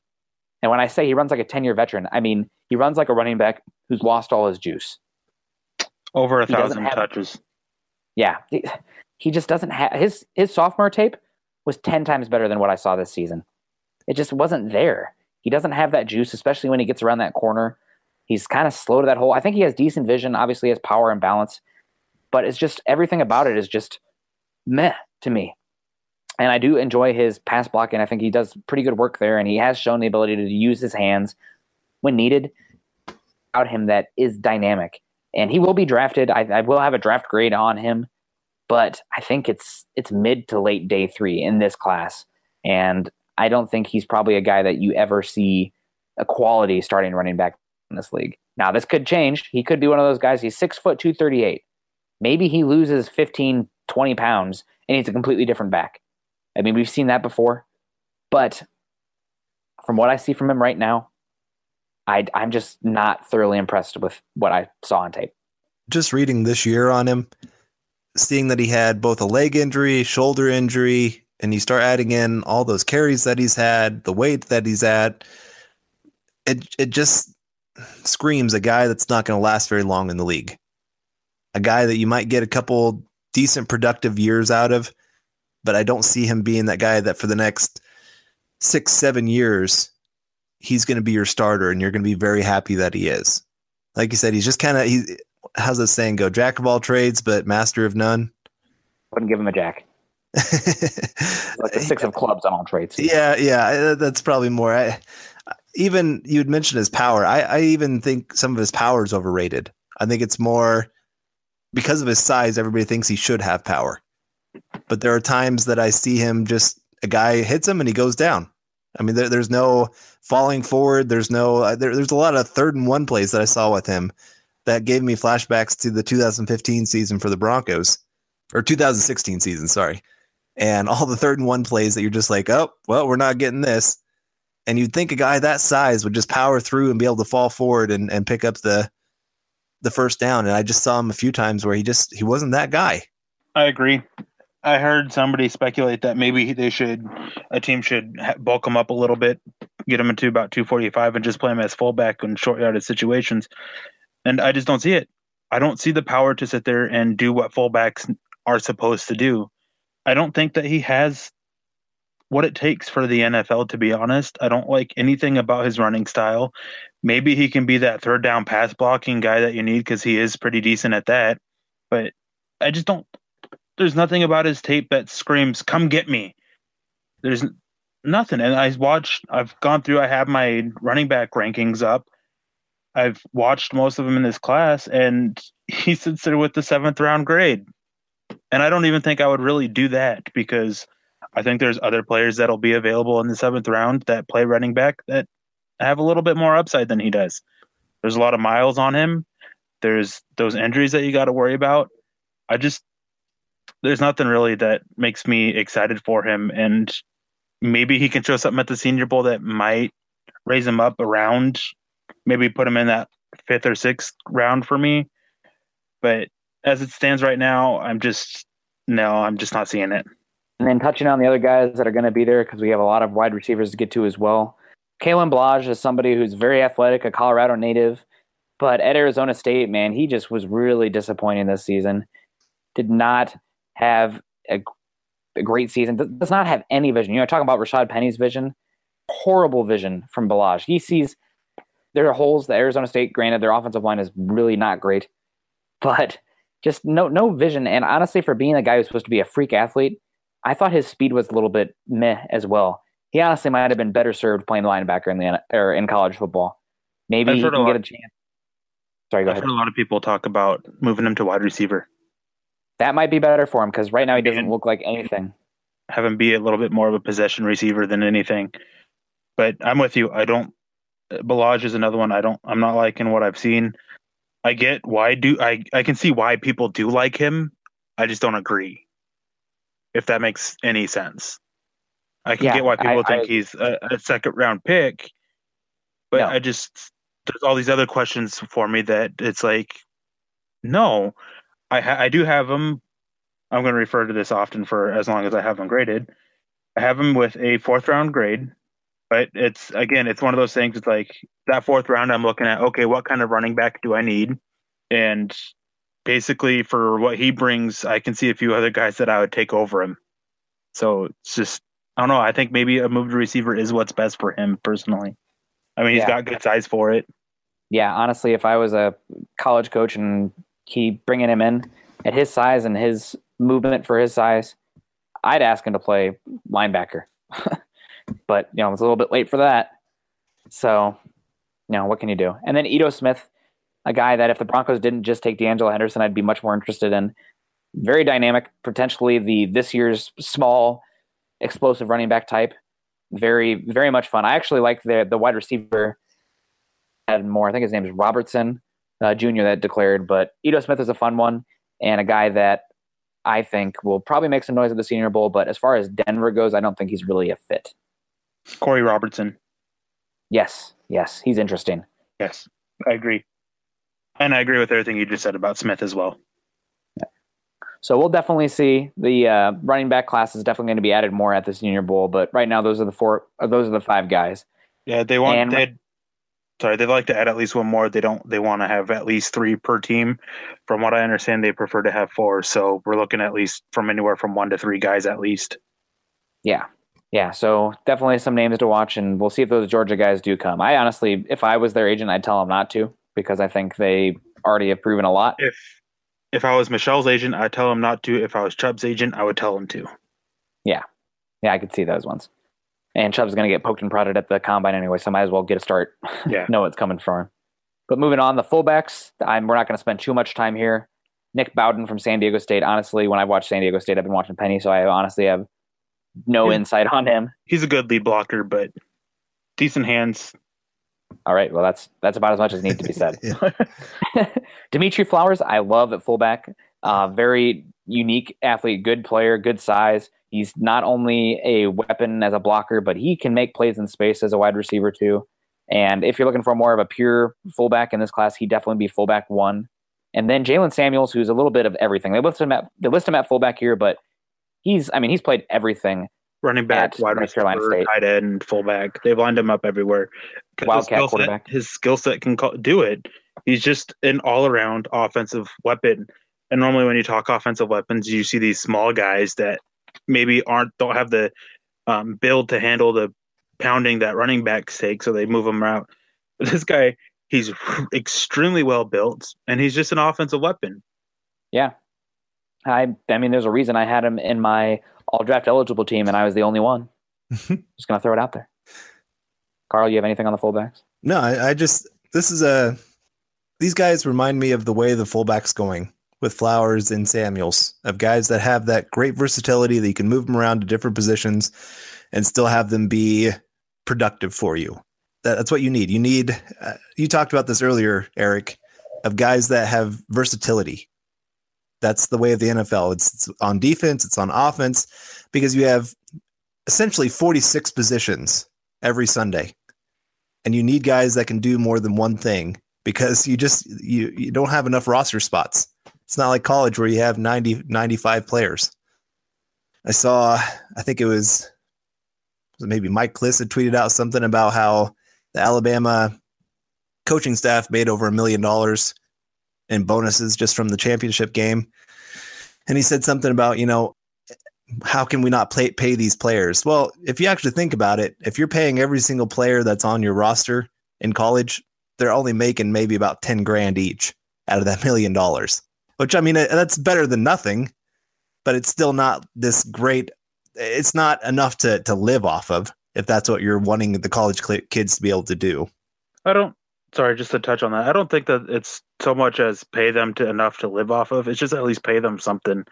And I think $10,000 for them is a pretty decent amount for them. They're in college. They're getting they're getting an education because most of these guys are on scholarship. They get to play football and they're getting a chance at the NFL. And so I think that $10,000 is actually fair. It is a lot better than nothing. So yeah, I'm not disagreeing with that. It's not as much as you would maybe think when you're hearing that they're making over $1 million. It's not, if you're actually dividing it over an entire roster, if everybody's getting even pay, that's not going to be as much as some people might think. But no, these guys, I love the versatility that they bring, and I think they fit well with what the NFL is today. Yeah, and just to touch on Samuels one more and what Carl's talking about, versatility. If you look at the NFL teams now, look at what they're doing at fullback. A lot of teams are using a tight end because they offer that versatility. Tight ends who can block and catch and do all these things. And that's why I think Samuels and Flowers fit so well with the modern day fullback, because you can line them up at tight end as well. It's that versatility, as Carl was just talking about. And I think that was a really great point that Nick forgot to touch on. And thankfully you were here to do so, Carl. That's what I do. Yeah. And I mean, you guys know Jacob Tamme came into this league as a fullback too. Yeah. That's the route. It's the Peyton Manning way. There was another one too. Well, there's been a bunch actually. This is a guy that I've actually talked about how I want Denver to sign this offseason too, if I remember right. Are you looking it up or do you want to move on? Oh, we can move on. Okay. But yeah, no, and we spent probably more than enough time on fullbacks, although Jalen Samuels is one that Bronco fans, if you are the praying type, Patriots, because he's going to be very annoying there. But we have 11 wide receivers here to get through, and we won't spend as much time on each of them, although I know I've spent some time the past couple days going over these guys. Marcel Aitman from Oklahoma State is one that's going to be there that it really intrigues me. Braxton Berrios, slot receiver from Miami. Darren Carrington, who was kicked off Oregon and played this last season at Utah. DJ Chark, who's been up and down at LSU, just like the LSU passing game. Right. Michael Gallup, who's a very interesting wide receiver from Colorado State, which I'm sure all the Bronco fans listening know of him. Alan Lazard from Iowa State, kind of that big, huge boundary wide receiver. Anthony Miller, who could potentially be the number one slot receiver in this class. Jamon Moore, who's somebody that I'm actually pretty intrigued by from Missouri. Jaleel Scott, who honestly might have had the catch of the year in college football. I think it was week 1. He had an incredible behind his back, over the shoulder, one-handed catch, 6'6" wide receiver. James Washington, who's probably the most well-known of this list, but I think a little bit overrated and underrated, in my opinion, Cedric Wilson from Boise State. And Carl, you're definitely the wide receiver lover of this group. Eric and I are definitely more a fan of the big boys. Who of these guys have you looked at that have really stood out to you that you're excited to get your eyes on, and I guess close and personal eyes on, because you're going to be there watching them? Well, Anthony Miller is one that really stands out from that list there from Memphis. He seems to catch everything that's thrown his direction, and he's got some speed to his game. He's got some quickness to his game. I think he could play both inside and outside, just wherever you needed him to play. And he's got that attitude that you kind of like, that I'm better than you, that little bit of cockiness. I mean, I'm not saying don't go over the top, but I think he's got that right level of he knows he's good. He knows he can beat the guy across from him, and he just goes and makes a lot of plays. And so I really love his game. Another guy that I didn't want to like because so many other people kind of like him is Alan Lazard of Iowa State. But he has absolutely the best hands in this draft. Yes. Everything sticks to his hands. The ball never moves. I watch Marcel Aitman, I watch James Washington, and all those guys. I mean, they have pretty good hands, but we are talking, this guy's going to come into the league and have top 5 hands in the NFL. Yes. His hands are just so huge. The ball just looks tiny in him. And Preach. Oh my goodness. He has such a catch radius. He is so impressive. Some team is going to love this guy and take him pretty high. I don't know. I was very impressed. He's going to be a red zone beast. I don't know. There's not a good enough word. He's going to be that 10 to 12 touchdown kind of guy a year because you just throw it up to him. It doesn't matter if he's got two guys dangling on him. He's going to come down with the football. I love it. He is everything that everybody kept telling me what Mike Williams was last year. You know how much I didn't like Mike Williams. Allen Lazard is what he was supposed to be. Man. Oh my goodness. I'm gonna have to. You're kicked off the podcast for talking up Iowa State. I mean, you know this, right? I know. Man, I am on your blacklist the rest of my life for the things I've said. Talking bad about Dallas Clark and now talking up Allen Lazard. I'm sorry, man. I'm sorry, but I can't help it. The film doesn't lie. This guy, like I said, he just catches everything thrown his direction. He doesn't have a good quarterback. Everything he has to catch is with a guy on his back. There's so many throws where he is wide open and the quarterback underthrows him, overthrows him, and it doesn't matter. He still comes down with it. I do like Allen Lazard, but I do have questions about the competition he's gone up against. Looking at his slate of schedules, he was never really up against Joshua Jackson in that Iowa State game. They put him against Manny Ragumba on the opposite side, which was probably a good call. Looking back, he had a good game against Iowa. That's just good game planning, though. Yeah, yes, it is. But probably won't get to do that as much. I get your point. I was just saying, it's like, that's just great. Yeah, absolutely.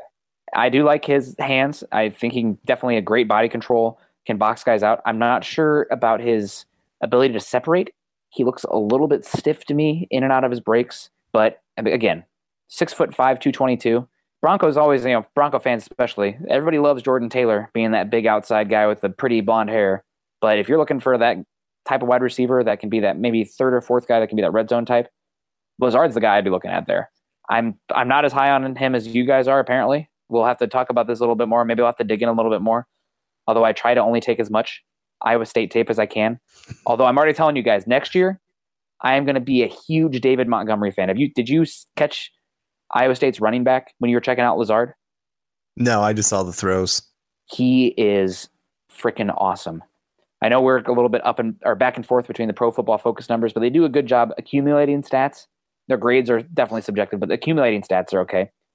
David Montgomery this season broke the all-time college football broken tackle record by like 25.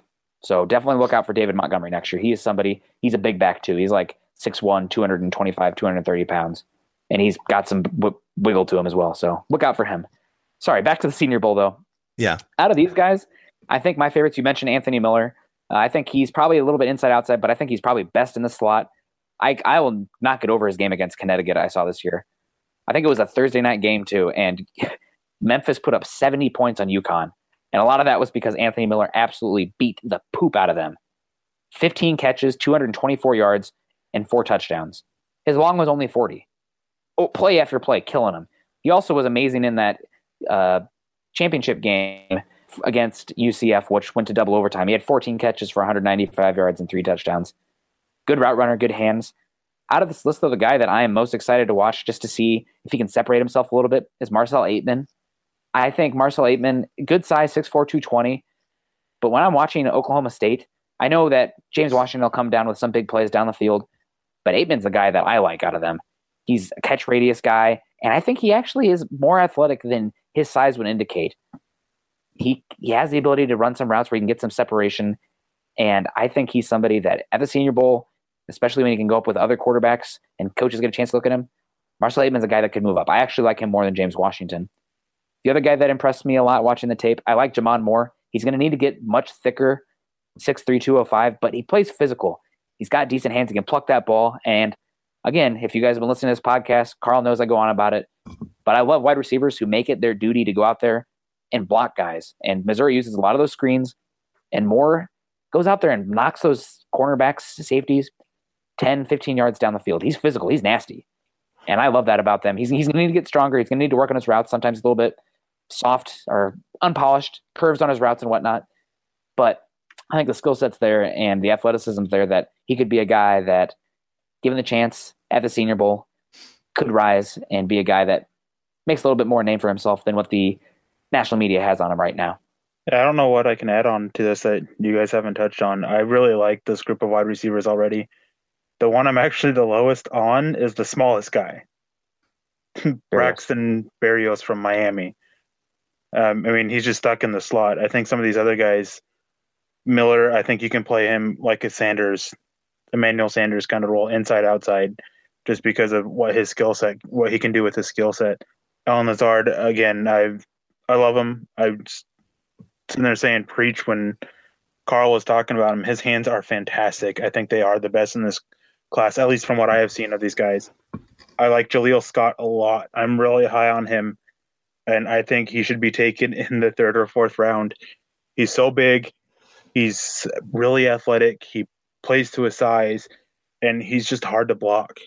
Jamon Moore, Gallup, Chark, Carrington, Aitman I like more than Washington as well, too.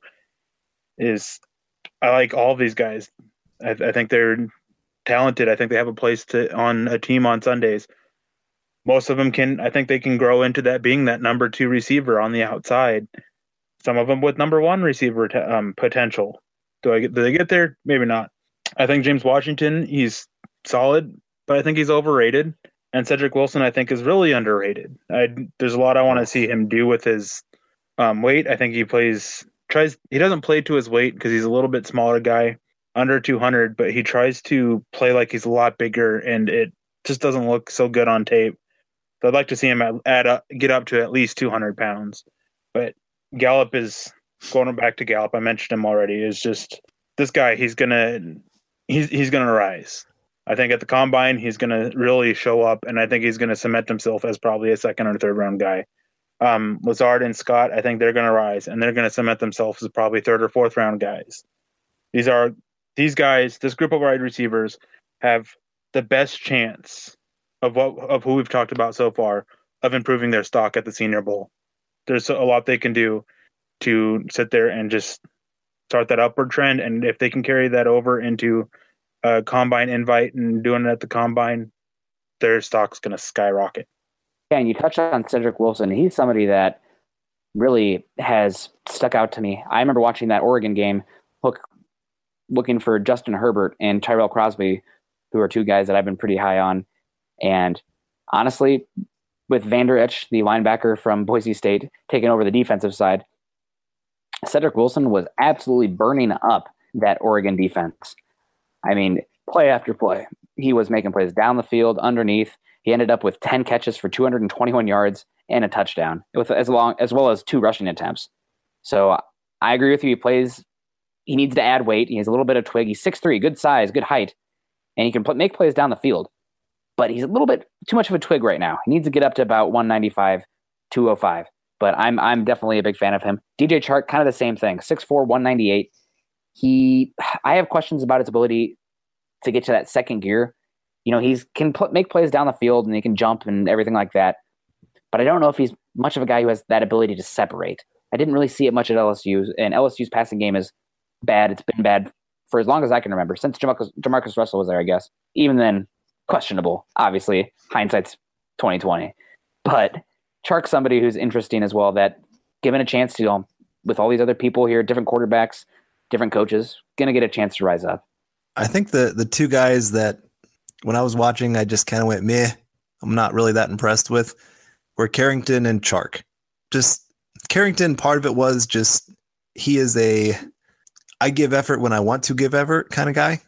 There were a lot of run plays where he just stood there, did nothing. His guy could absolutely just completely crash on the run play. He didn't try to block him. He just made business decisions. And for a guy that got kicked out of Oregon and he's still trying to make a career towards the NFL, I'm going, man, you got to prove something here. You got to prove that you should be taken by a team.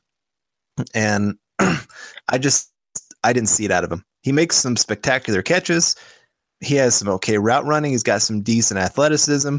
But again, I'm just a guy that I wouldn't want on my team because I don't think he's going to be your team player. He's going to be I'm going to give effort when I feel like you're going to feed me the football. Yeah, I skipped over him, but I wanted to touch on that. Is with him, it's not so much on the field that can raise his stock. It's the interviews. Is that stuff going to continue on at the NFL level, or is he going to grow up and knock it off? Right. And then Shark, it's more just the way I saw him try to catch a football. He doesn't look like a natural receiver. Allen Lazard, you see him, he just snags that football out of the air like it's nothing. It's like he was meant to do that. Shark is the exact opposite. He is an athlete that they put at wide receiver. There are just so many catches where he's bobbling it as he's going down to the ground and he ends up catching it. But in the NFL, where windows are tight, guys are trying to swat that ball out of there. I just don't see him being that consistent great receiver in the NFL. Yeah, I can't say I disagree. I will say that I'm not as high on Lazard. Maybe I need to go do a retake. Both of you guys were very adamant about that, so I don't know. Very Iowa State bias. But I'll tell you, man, I am a big David Montgomery fan. Seriously, in fact, I'm going to put some videos. The thing with Lazard, watch him catch a football. You never see that football move. Even when a defender is swatting at his arms, everything, that football just sticks and it never moves. I would just toss it up to him 20 times a game. If he's in single coverage, you just toss it up and just let him go make plays. He's going to come down with 15, 16, 17 of those. Well, there you go. I guess I'll have to recheck him out. So friend of the show, Jacob Federer, if you're out there listening, he's a big Bronco fan and a big Iowa State fan. You're welcome, I guess. So yeah, but Iowa State, they've really turned that program around. Matt Campbell done good things there, and they're going to be having more players at these events. So I'm excited. And Carl, I think you're going to have to get an interview with Lazard for that reason. I think so. All right. Well, you guys got anything else to say about these wide receivers? Or are you ready to get on up out of here? Let's get up on out of here. Get on up. All right. Well, that will wrap up this week's episode of the Huddle Up 2018 NFL Draft Podcast. You can find Carl on Twitter at Carl Dumler MHH, Eric at Eric Trickle, and myself at Nick Kendall MHH. Also, make sure you head on over to Mile High Huddle, an affiliate of Scout.com and CBS Sports Digital, to find ours and our co-writers' articles, not just related to the draft, but all things that pertain to your Denver Broncos. What are you guys working on this week, speaking of articles for the Denver Broncos? I've got some draft review stuff from the previous years. I just actually submitted one late last night. I think it was covering the 2014 draft, and I'm going to be doing it for the 2015, 2016, and 2017 draft. Just kind of reviews and where their grades from how the players stand now. Additionally, here soon, I'm not sure if it's going to be this week or next week due to health issues with me. We have the quarterback debate pieces that we have going. I'm leaning towards next week, though, just so you two are aware. And then I also have another big draft piece coming up. I have a piece coming up about the Senior Bowl and some of the advantages of Denver coaching it with history of the team's coaching, picking players from it. And then lastly, I also have in the works a piece on, it's another Senior Bowl piece. I just can't remember what it was about off the top of my head. Nice. Well, for me, I have our draft debate with Bradley Chubb this week, and I am the pro side of drafting Bradley Chubb, and very excited to dig into that because the man is just a beast, and the idea of him opposite of Von Miller, oh my goodness, that just gets me all excited. So I'm excited to get on that piece and have that here in the next couple days. And then also starting to work on, like Eric had hinted at, the quarterback debate and trying to get that ready. And then I also want to get some work on just some guys at the Senior Bowl that I'm very excited to get my eyes on, and just a few questions that I have about them heading into this Senior Bowl. Well, awesome. Yeah, I'm excited to get on that Bradley Chubb one as well. You can follow the Huddle Up podcast by subscribing to us on iTunes and for Android users, Stitcher, as well as check us out on YouTube. You can follow us on Twitter at Mile High Huddle and at Huddle Up Pod.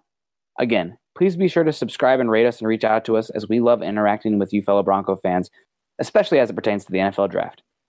For Carl Dumler, I'm Nick Kendall and Eric. Wow, I have this one copied from earlier. For Carl Dumler and Eric Trickle, I'm Nick Kendall, wrapping up another episode of the Huddle Up Draft Podcast. We hope you enjoyed it, and we will see you next week. Go Broncos and go draft. Mile High Huddle.